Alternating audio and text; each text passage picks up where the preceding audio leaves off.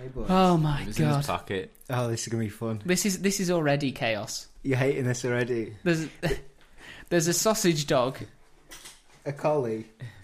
thing. You can hear him. This is right. Knowing already that this is going to be a train wreck of an episode, are you two ready? Yeah. Oh, You never know, it might be the best one yet. It's like- lovely seeing the two of you together like that, all happy and expectant. But yeah, Is it going to take a dark turn very quick? is this a grim story? there's elements that are grim, but hopefully you'll find that it ends on an uplifting note. I feel like me and Harry have the same voice. It's Do quite we? close. Can you tell the difference? Can you I tell can. the difference? We'll have to see if the audience can. Okay. Okay. Okay. So, as people can tell, I'm doing this with two of my brothers. Because we're going to give it a whirl. Why not? Let's see how it goes. They can't look at each other without laughing, so yeah. And there's also two dogs in the room. So any unexplained sounds, it's probably the dogs. Right. Keeve. Hey up, I'm Joe Heathcote, and this is Consistently Eccentric, a podcast where I will attempt to teach a friend of mine a lesson from British history, focusing specifically on the lesser known and less believable people and events that the history books tend to leave out.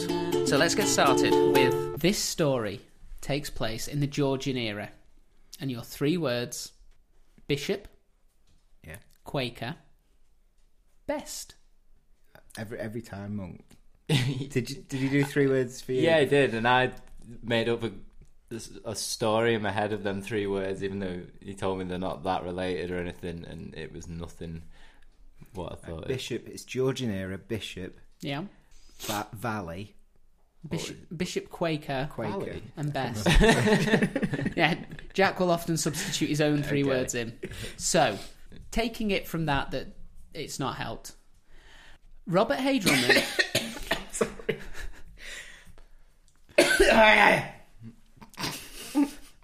That's normal. Robert Hay Drummond was what you might call the friendly face of the Church of England in the mid-1700s. He'd come from upper-class stock and had served as the royal chaplain to King George II during the Battle of Dettingen in 1743. Right. Which was a fight during the time the superpowers of Europe were trying to decide who should rule Austria. They called it the War of the Austrian Succession. Predictably, the English had joined the team that didn't include the French, Yes. because that was No, the we got main along with thing. the French sometimes. Very rarely. Right, so this wasn't one of those times. No, we got along with the French in the same way you respect your nearest rival. You know, we would regularly fight wars against each other, and for the longest time, the English had lots of holdings in what is now France. Brittany. Yeah, Brittany, Aquitaine, Normandy, they were all at times... I mean, we held Calais for ages. It was a part of British territory. But in this, we were, the Austrians were picking sides, and we went for the side that the French weren't on, so we could fight the French. Because it was indeed the French that George and his army faced at Dettingen. The battle is remembered as a British victory, with some help from the Hanoverians and the Austrians, because if you're fighting in the War of the Austrian Succession... Hanoverian, is that German? one of the German states. Tribes. This is before... Yeah. So knowledgeable. I've done this podcast for years. Yeah. Just wowing me. Before they were joined together under the Prussian Otto von Bismarck, Bismarcky Mark. who Yeah. you learnt about during our cat-based episode. There were lots of different German states, essentially. But in reality, even though it goes down in the history books as a British victory, it was a very close-run thing, with more French soldiers dying as a result of an accidental bridge collapse than due to the English soldiers they were fighting. Was that them erecting a bridge and then testing it in lockstep and it collapsing? No, Oh, it hadn't been tested by soldiers, so when they went over it. Well, it was just a freak thing. The French were repositioning their troops, and that involved crossing a river on a bridge, and the bridge collapsed. And So the French didn't make the bridge? No. It was This a bridge wasn't that was there. yeah. Right, okay. they'd seen a tactical advantage that could be gained from crossing the bridge, and it probably would have been a tactical advantage, only the bridge collapsed and a load of French soldiers died, and the English went, well, it's a technicality, but it's still a win. Right, England, England, England! Like that. I have 12 more bridge questions. Please. What was it made of? What colour was it? Stone, grey. It turns out I only had 2 bridge questions. Yeah. The battle, though, What's a bridge? despite it being a bit of a shambles, is remembered and has gone down in history as it marks the last time that a British monarch has led soldiers into battle. That was the last time a British monarch was with his soldiers in the field. In the 1700s? Yeah. Although I have to add the caveat to this point, because, you know, if Queen Elizabeth herself decides she wants to get out in the field with some British soldiers, that resets the clock. I don't think she's going to. As they are the king or queen? Yeah, as So the general it's of the not like army. we can go, like, Harry's been at war, hasn't he? Yeah. Not you, Monk. No. Yeah. Haven't I? No. Oh. No, not Yeah. Harry. William's been... Yeah, no. It's leading as a general on the field of battle. This was the last time a reigning monarch did that. Right. Yeah. With an act of God featuring so heavily in the outcome, it's not surprising that Robert Hay, who was acting as the royal chaplain at the time, was rewarded for whatever strings he pulled. Because he'd had a word with the big man upstairs and a bridge had collapsed, turning what could have been a French victory quite quickly into a French defeat. And he was given the plum position as the Bishop of York. What does that entail? It entails sort of presiding over York and Yorkshire So and if- all of the monies therein that the church You're the owns. bishop. You're the head honcho of that big area. Guy. You're the You've seen York Minster Cathedral. It's big. Yeah. It's impressive. climb them stairs. Yeah, he had that. That was his. Yeah. He would have looked at that and gone, I own that. Yeah. Oh, I'm looking after that for a while. It wasn't his first position, though, that he'd been given after the war. Firstly, he'd been made Bishop of St Asaph in Wales. And while he said he enjoyed the job, he did complain that the locals continued to insist on speaking Welsh, which he wasn't a fan of. Did he not learn? No, he didn't learn. He actually said that it would be better if the Welsh people just learned to speak English. And they did. And they ignored him. Yeah. He left on good terms. They thought he was a good bishop, but the language barrier and the stubbornness of both sides, they kind of went, okay, yeah, this just isn't working, so he got given the position at York instead. But whether in Wales or York, Robert Drummond was known as a kind and generous man. The king himself said, he was indeed a man to make a friend of, which is high praise indeed. And his son remembered fondly, wherever he lived, hospitality Prevailed. No. Wherever he lived, hospitality presided. Ooh. Wherever he was present, elegance, festivity, and good humour were sure to be found. Which is a polite way of saying he liked to drink, he liked to party, and he liked to drag everyone along with him into that. So he was always having lavish parties thrown. He was Was he handsome? You know, like in a kissable lips kind of way. No. I mean, he was a slightly larger gentleman. Yeah, but anyone wealthy was. Yeah, no, it was the outward sign of his wealth. Thing to be. Yeah, plump. But because of his good nature, it came as no surprise that as he entered his 60s, Robert Hay Drummond decided he needed to complete a great act of philanthropy for the people of Yorkshire that he was presiding over. Something positive that could continue long after he'd shuffled off this mortal coil. So he encouraged the local nobles to support him in establishing an asylum for those afflicted with mental illnesses. Or poor lunatics, to use his own phrase. Oh, are we going Bedlam again? Are we doing a Bedlam revisited? This is where it takes. Well, we're not going to Bedlam because this is in Yorkshire. He's going to end up being thrown in there. That's how it. No, he's going to embezzle money. So what's going to happen? So he's going to set it up, and then he's going to start stripping the money out of the place, and all the people that are there to be helped. Am I close? Let's find out. Okay, because he already likes to party and drink. That can't last forever. No, you've got to fuel that with something. Aye. Well, the rapidly industrialising North, it was witnessing a breakdown in the ad hoc community structures that had traditionally cared for people who were mentally ill. And instead, these people were being sent to the workhouses. where some were just chained up for years at a time because they didn't know what to do with them. There was also an example... Actually, just chained without moving chained for to years. walls, yes. Do you feed? Well, you got to feed them. Yeah, you do feed them. There was also an example where a man was paid to keep a lunatic in his outhouse, as this was cheaper than paying for admission to a private madhouse. So you could either pay for your relative to be put into a private madhouse, or you could pay John down the road to keep him in his privy, and this happened. Do you think that's the real story of Harry Potter? It's the real story behind it all is that he's a lunatic who's locked in a cupboard, And this Is his fantasy world. Yeah, I'm pretty sure and that's the wizarding world is just his like mental escape out of it. You won't be able to watch it the same again. I don't watch it that often anyway. Well, whether man in the outhouse developed a sort of Harry Potter delusion or not, there's hope for him now, because the York Asylum was going to be built, and it would be the 5th public asylum in the country after Bedlam, Yeah. St Luke's, Yeah. which was the one across the road from Bedlam. Oh, the good one. Yeah, in London. The Manchester Asylum, which was built in 1766, and another St Luke's, but this time in Newcastle, which was built in 1767.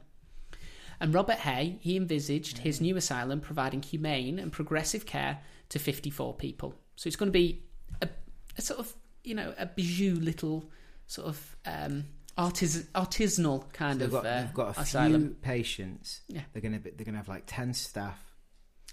7 keepers, so wardens, an apothecary and a physician. So 9 permanent members of staff for 54 people. Yeah, was the plan. Is that bad? You're in the medical field. I'd want more. Yeah, but for the standards of the time. It's just being chained in a room. You're cool. That wasn't the plan here. It was humane and progressive treatment. Okay. Then yeah, you'd want more. The idea received support from such illustrious people as the former, and at the time future, Prime Minister, the Marquis of Rockingham, who donated 100 guineas to the cause. He was Prime Minister again a couple of years after he donated to this, but he lasted less than a year before he died of a massive heart attack. Oh. So he technically was Prime Minister twice, but the second one doesn't really count because he barely, got into number 10 before. Was that from stress or just being a bit fat? Couldn't believe it. Yeah. He was as shocked as anyone who'd been voted in. Again? Oh, me? Twice? Doesn't that make me special? Eventually, over over £7,500 was raised, which is about $1.25 million in today money. So it's not a bad start. Wait, to build a whole asylum and staff it? Yeah. That's like a year's budget, isn't it? Well, it's enough to get it off the ground, let's put it that way. But unfortunately, even though he'd sourced the funding, got the land sorted, building had commenced, and they got a famous architect to do it as well. One of the buildings that this architect had done before, it was in the Downton Abbey movie. So, it's good. Grade 1 listed. But unfortunately, the amiable and socially minded bishop, he didn't live long enough to see the asylum completed and died. A massive heart attack. In 1776. I think it was a stroke, actually, the year before it opened. But he would have been happy to know that it had been left in the capable hands of Dr. Hunter, who had helped to define the progressive mission statement for humane care of the mentally unwell. So Dr. Hunter was the person that the bishop had sort of liaised with to decide on how this should be set up, how many people should be there, what kind of treatments were going to be offered. Can you trust someone called Dr. Hunter? Can you trust someone called Dr. Hunter? Yeah, I don't think he's going to be a kind guy. No. Yeah. Well, don't worry, because to ensure that the institution lived up to the high standards that Robert Hay Drummond had envisaged, there will be daily inspections made by independent auditors to quality assure, and there be oversight from a panel of governors. So someone outside will be coming in daily. What they do. Yeah, I think it's going to happen. No. Corruption. It's Dr. Hunter. Well, Someone's going to go bad. His excuse Here we go. Straight away. was that finding people willing to complete daily audits was proving quite difficult. So he changed it to monthly audits quite quickly. Then it became a case of whenever they got round to organising an audit, which wasn't very often. But not to worry. Was he still passing with the were they still passing the audits? Yeah, at yeah, this yeah. point, Yeah, Even they were still though passing the every audits. They were very ad hoc. bi-yearly or something. Yeah, and you don't need to worry, because a decade later, in 1788, a government inspection led by, and this is a name, okay, I love this. You ready, Harry? Sir George Wanciferous Paul. Ooh. Wanciferous. George Wanciferous Paul, John and Ringo, I should say, concluded Ooh. that the asylum was excellently managed, with the utmost attention paid to decency and cleanliness. Okay. Yeah, that's quite clear. They're being decent, they're being clean, and it's well run. Right, so you're, at the moment you're trying to convince us. So your writing is leading us one way to think this is... But just get to the twist. Because I'm not falling for it. Why would there need to be a twist? Okay, continue. Yeah. It was with this positive review in mind that the Quaker community of Leeds agreed that one of their own... Quaker. A 40... Yes, it's one of the words. Yeah. See, Harry remembers. What was the first one? Bridges. No, it wasn't. It was Bishop. Bishop. It didn't begin with a B. And the Yeah. last one is Don't Tell Me. Rope. No, that was... No.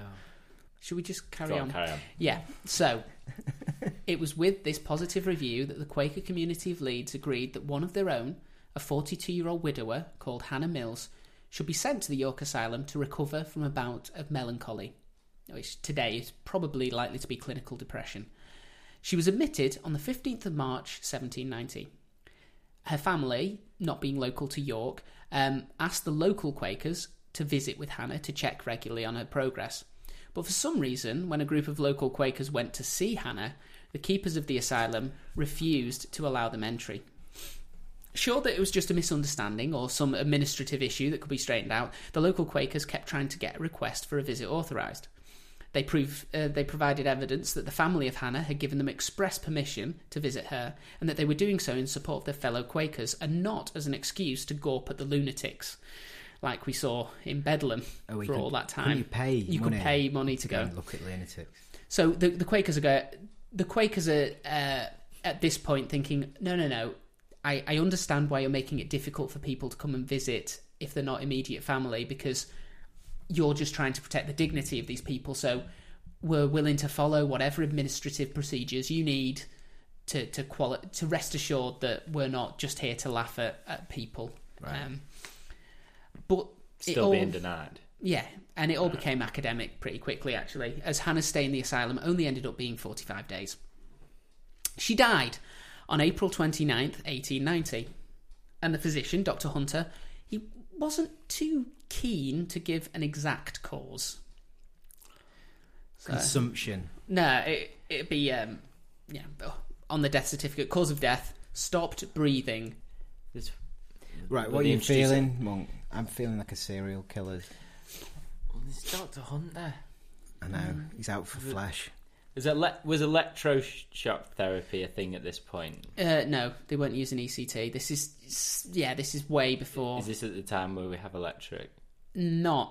I mean, I right. think some people were messing about with electricity, Okay, but it not. wasn't to the point We're nowhere where- near even electrification now. Right. I feel like he's harvesting body parts Oh, and making like a collage. Like a big painting collage thing. Of body parts. Skins to what and- end? Well, just to have. Just cause? Just for?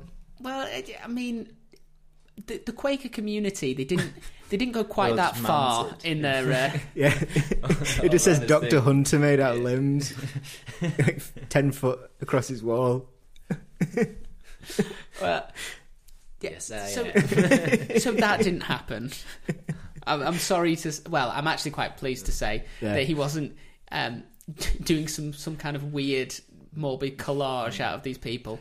But It's going to be weird, whatever it is. Yeah. well, the Quaker community suspected that the reason that he didn't want to give a cause of death is because she'd been mistreated and abused since she got to the asylum, and he didn't want that getting out because he had quite a cushy situation.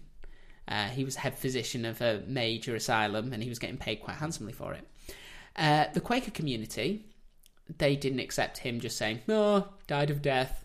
Yeah. Sorry." They rallied. And they enlisted the help of a Dr. Burr to try and find out more about the practices taking place at York Asylum. Because, if we're not allowed in, we'll get a doctor, a fellow professional, to request to go in and have a look at the practices, so that we can rest assured that it wasn't anything untoward that happened. Was it that, or was it an actual bear? No, because it's spelled Burgh. That's how you know. They send in enforcements. It's Dr. Bear.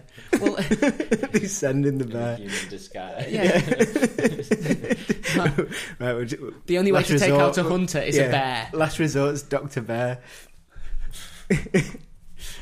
Well, Dr. Burgh, he went up to York Asylum. Oh, sorry, hunting a bear. Sorry, Joe, Yeah. I missed that.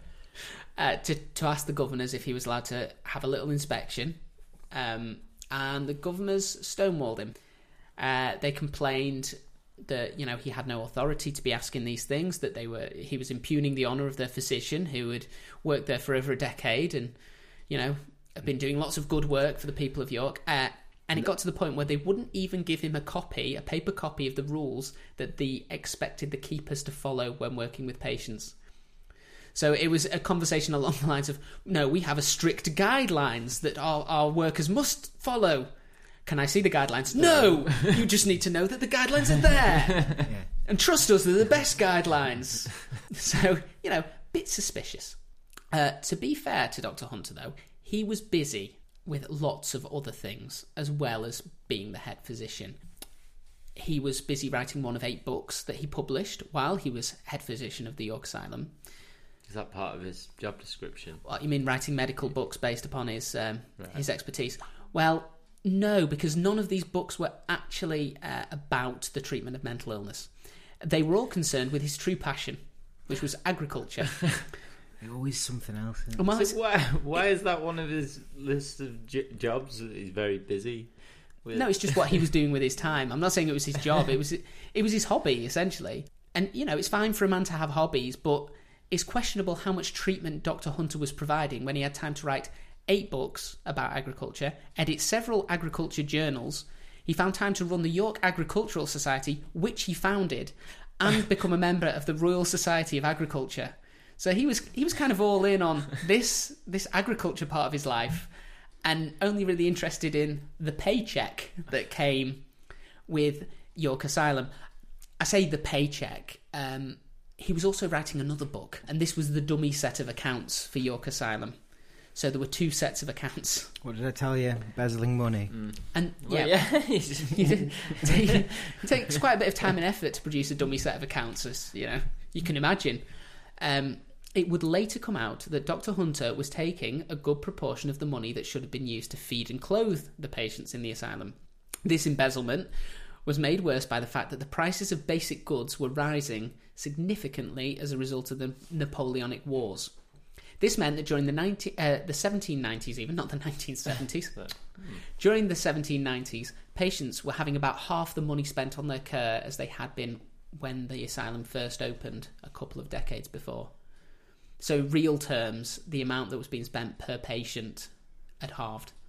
Dr. Hunter also realised that one of the ways he could increase the amount of money he could embezzle was by taking more patients on. And by the time of... But Joe, the hospital's only built to support 57 people. 54. 55 people. Well, by the time 1790 rolled around, he'd already increased the amount of patients from the original 54 to well over 100. So he's doubled, which then, of course, you have half the money to spend on each patient, but you've got double the patients. So you've actually got a quarter of the money that you originally had to spend per patient on the patients that you're supporting. And he also found a way of cutting costs by building his own bunk beds. No, there was halving the staff. No, he just didn't increase the amount of staff. Oh. So you had the same amount of staff for 100 odd people as you had for 54. So it wasn't decreasing the staff, but it definitely wasn't getting you've bigger. got like 12 patients per one staff member. It was 7. Yeah. Something like that. It's gone up significantly, the amount of Could you patients cope per with person. that? No. And these are, these are people who are I suffering don't know. I don't work. I One-to-one. don't work in NHS. These are people who are mentally unwell, and none of the treatments that are being used actually, at the time, treated mental illness. Just probably. Do we know any of the pissed them treatments off. that we're using?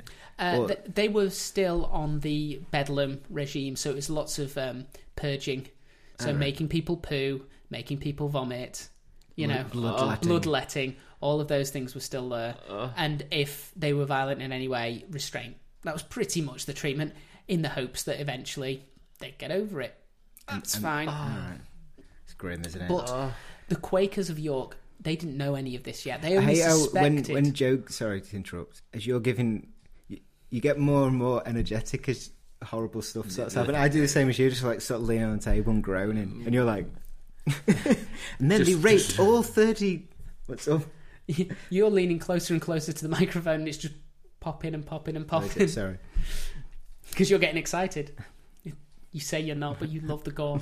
But like I say, at this point, the Quakers of York, they didn't know any of this. They suspected there was mismanagement and abuse, but they hadn't seen the fact that he had 2 books of accounts. They didn't know that, you know, they had double the amount of patients. All of this was probably the reason they didn't want them going in and having a look around. was he keeping a?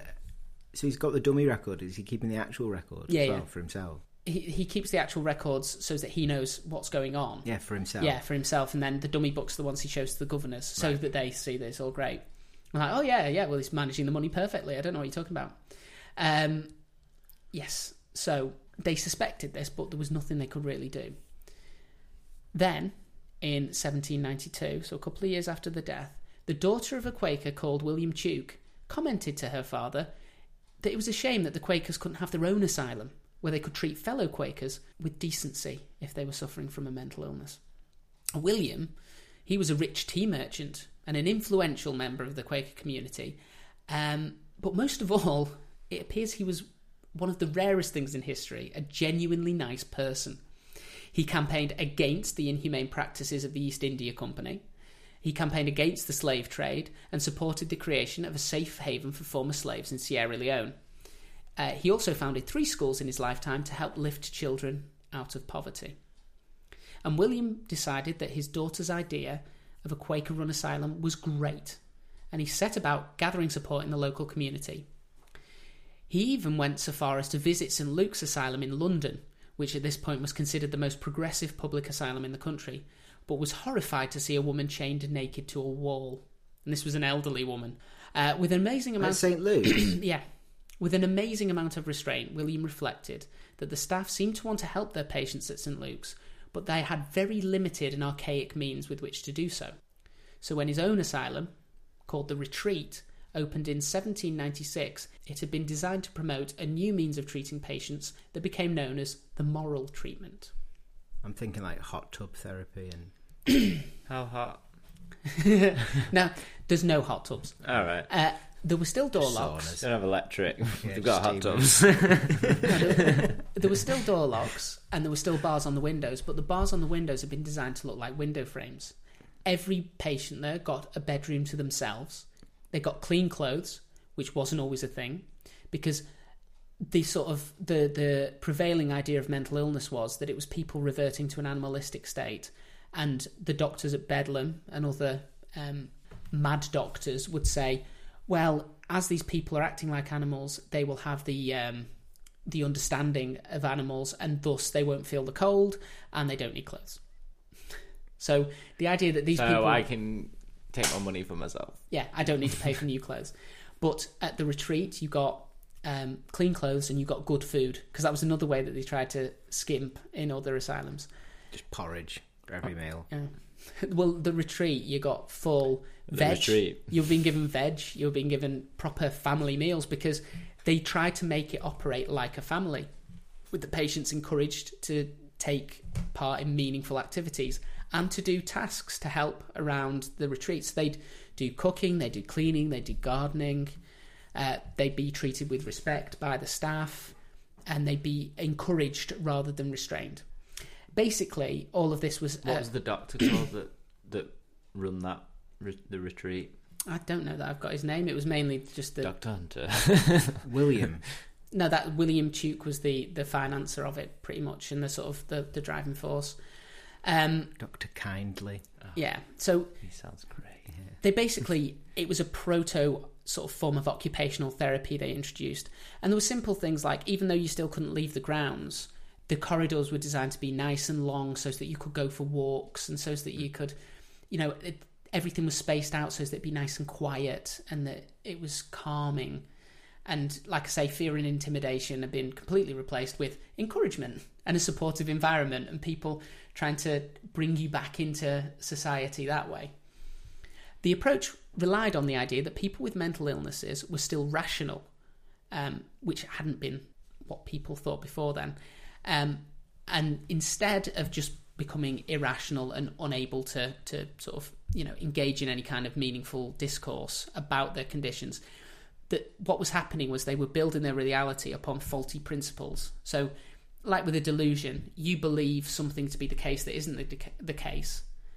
And although your actions seen by someone who doesn't have that delusion seem random and crazy, if you accept that that's their reality, that they believe that delusion, they're still making they're making rational leaps from that original error that leads to the behaviour. So you can help them to go back to find where that issue is, where that faulty belief is, and then with encouragement and support get them to agree that is an erroneous belief.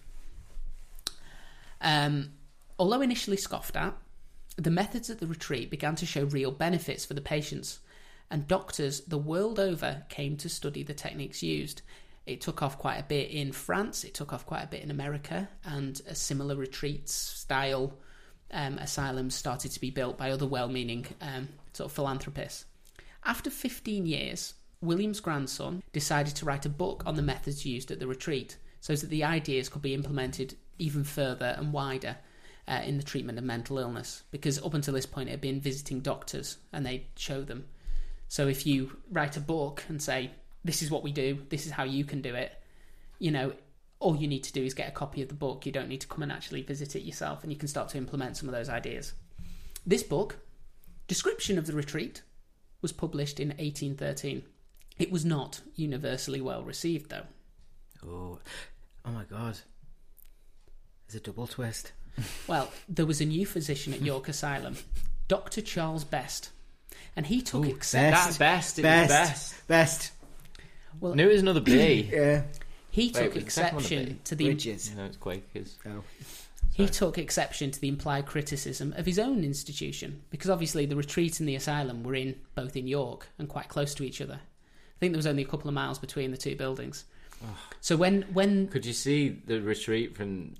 I don't think you could see them from the two, but they were very close. The barred windows. And as far as Dr. Charles Best was concerned, they were in direct competition.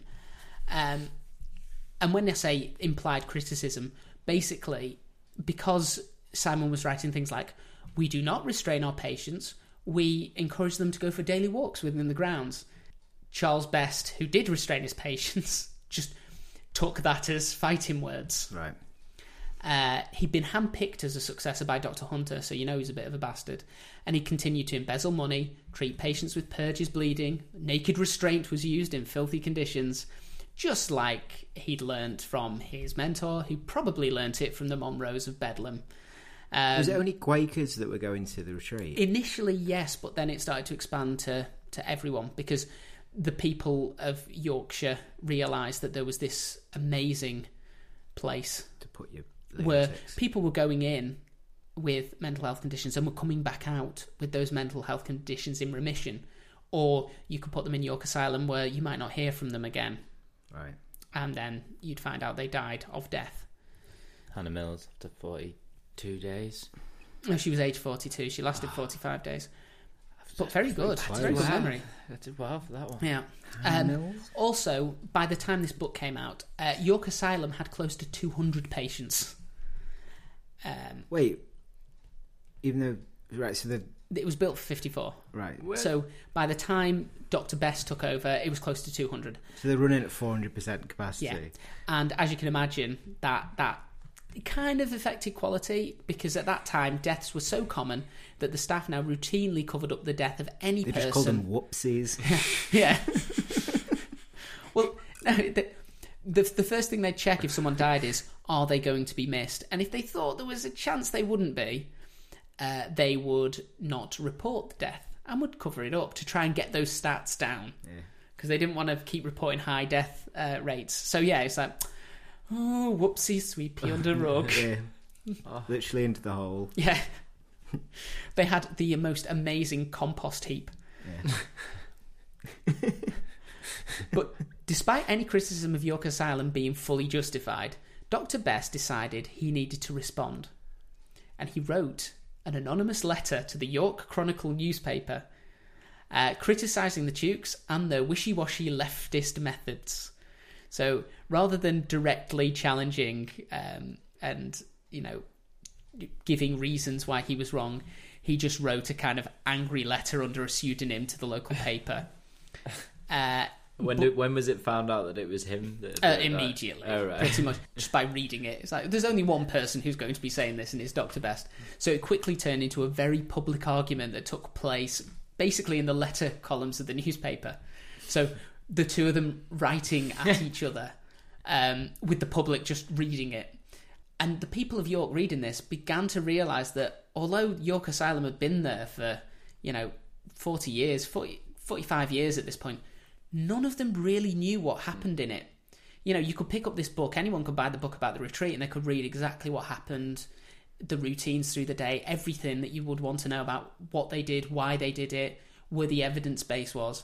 But with York Asylum, it was people go in the front, sometimes they come out the back. Took 45 years to start questioning that. Yeah.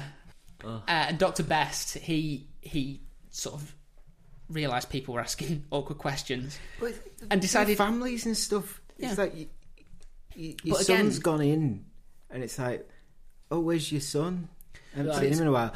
Oh, he's been in hospital for 10 years. Yeah, but it's the power of the doctor and the profession. You could say, well, he can't see anyone. And people were still very subservient to that kind of authority. But yeah. They probably have had about 12 kids or something to be like... Yeah, you had spares. You're like, I forgot about Tom. I'm sure they're But yeah, as people started to suddenly think asking those questions might be a good thing, Dr. Best tried to back away from the entire thing, tried to, it doesn't really matter, does it? Yeah, you don't want to know how the sausage is made. Leave me alone. Yeah.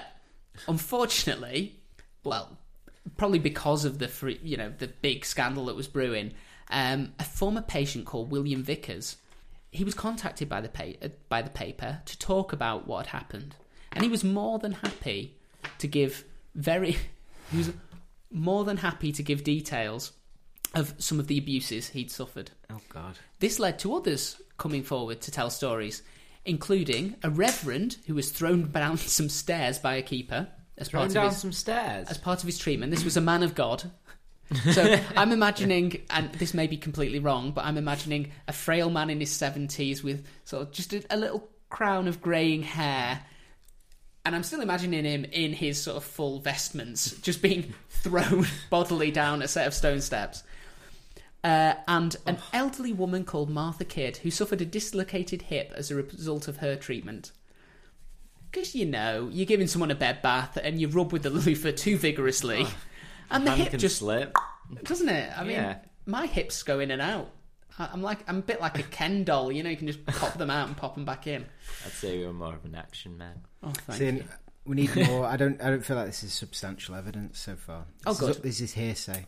Well, were there any determined scars to get more evidence, and to finally make sure there's a proper investigation of the practices at York Asylum? Samuel Tuke, because now Dr. Best has come after him. He just wrote a book about what they were doing. They had been fine to this point to say, well, we can't affect what's going on there. All we can do is try and do a better version and hope people come around. They'd done it in a very passive manner just by starting their own asylum. They hadn't attacked York Asylum. They'd just done their own thing. But he decided no, he'd had enough. Dr. Best needed taking down a peg or two. So he and a number of his reformist friends paid £20 to become governors of York Asylum, because the only thing you had to do to become a governor of an asylum, and this was the same thing that happened with Bedlam, was to pay a fee, and then you were a governor. So like being a stakeholder in a business, or buying stock.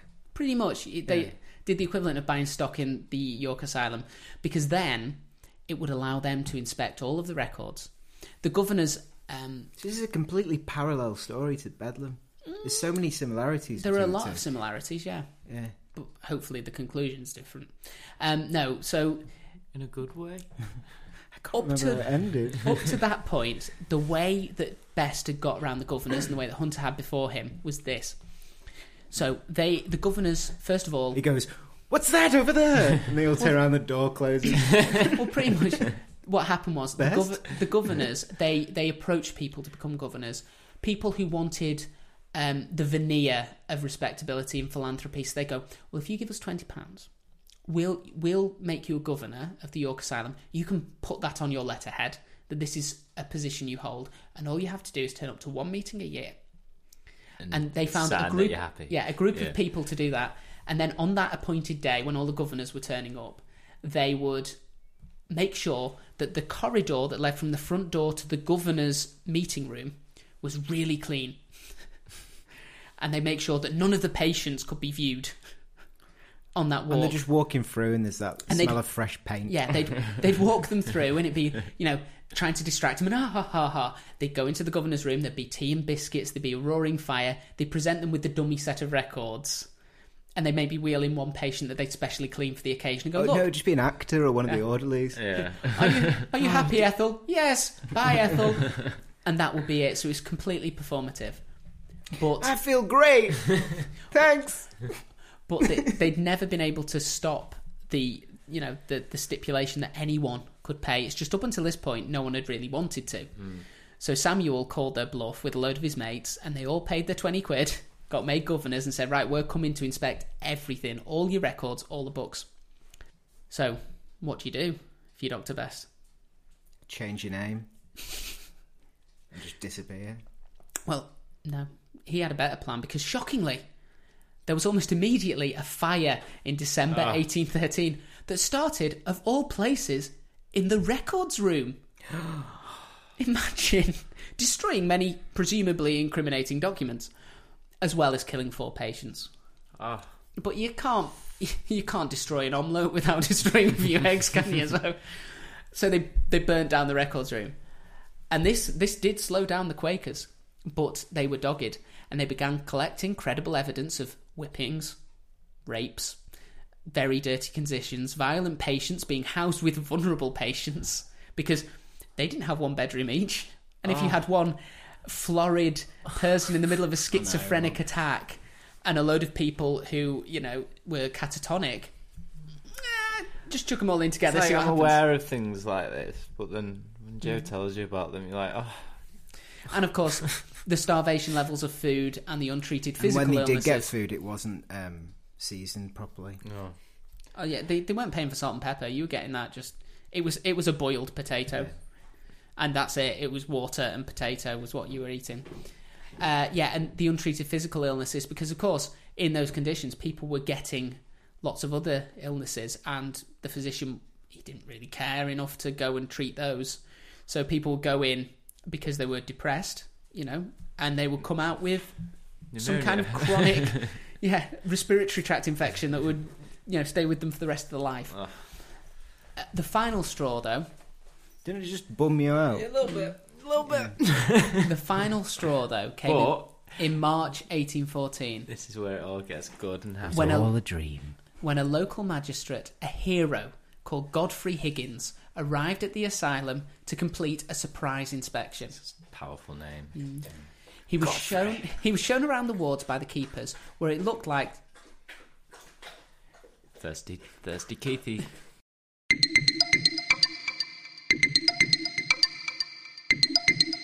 I can't believe Keith just stopped the podcast dead. Yeah. Loki, you gonna have a drink? No, don't encourage Loki to have a drink. All right. Can we? Yeah.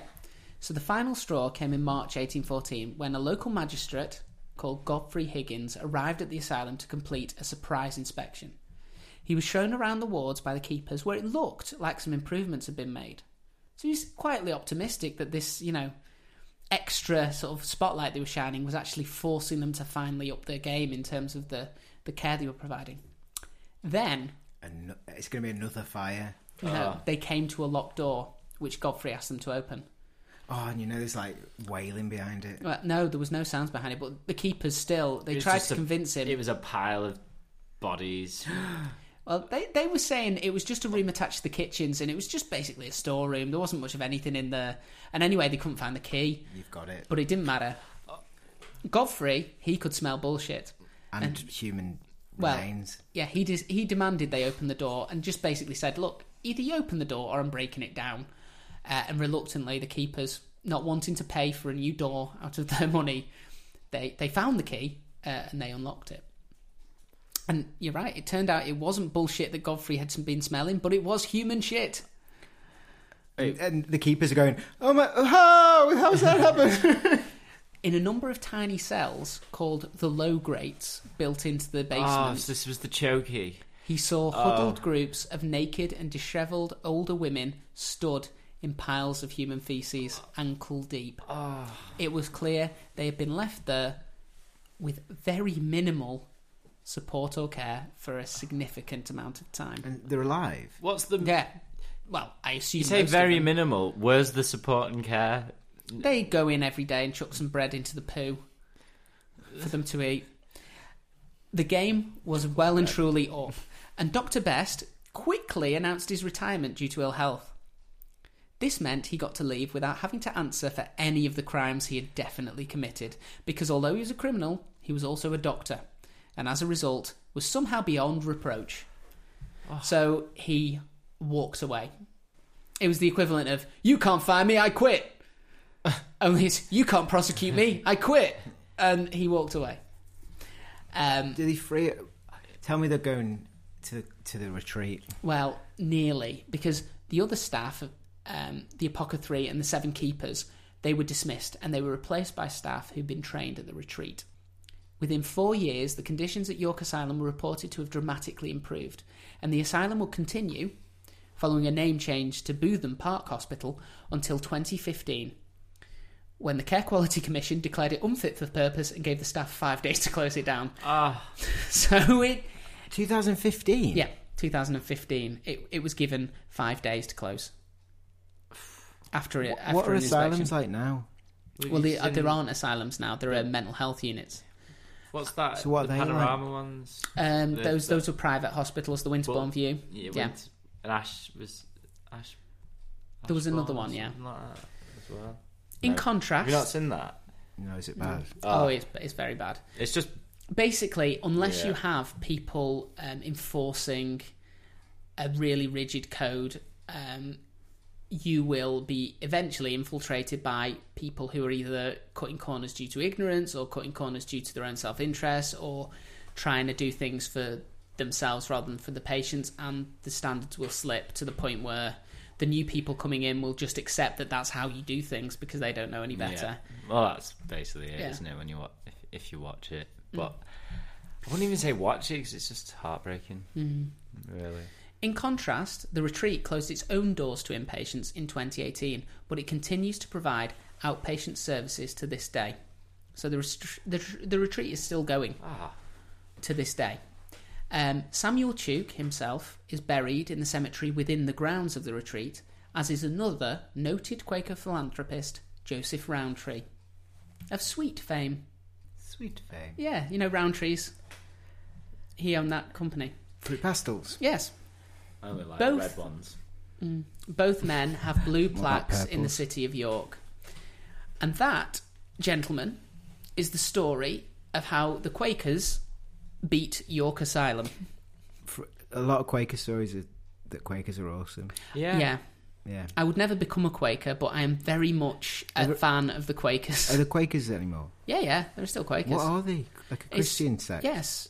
It's a form of Christianity. I don't know the difference between them all, but it's like a Methodist version of Christianity, perhaps.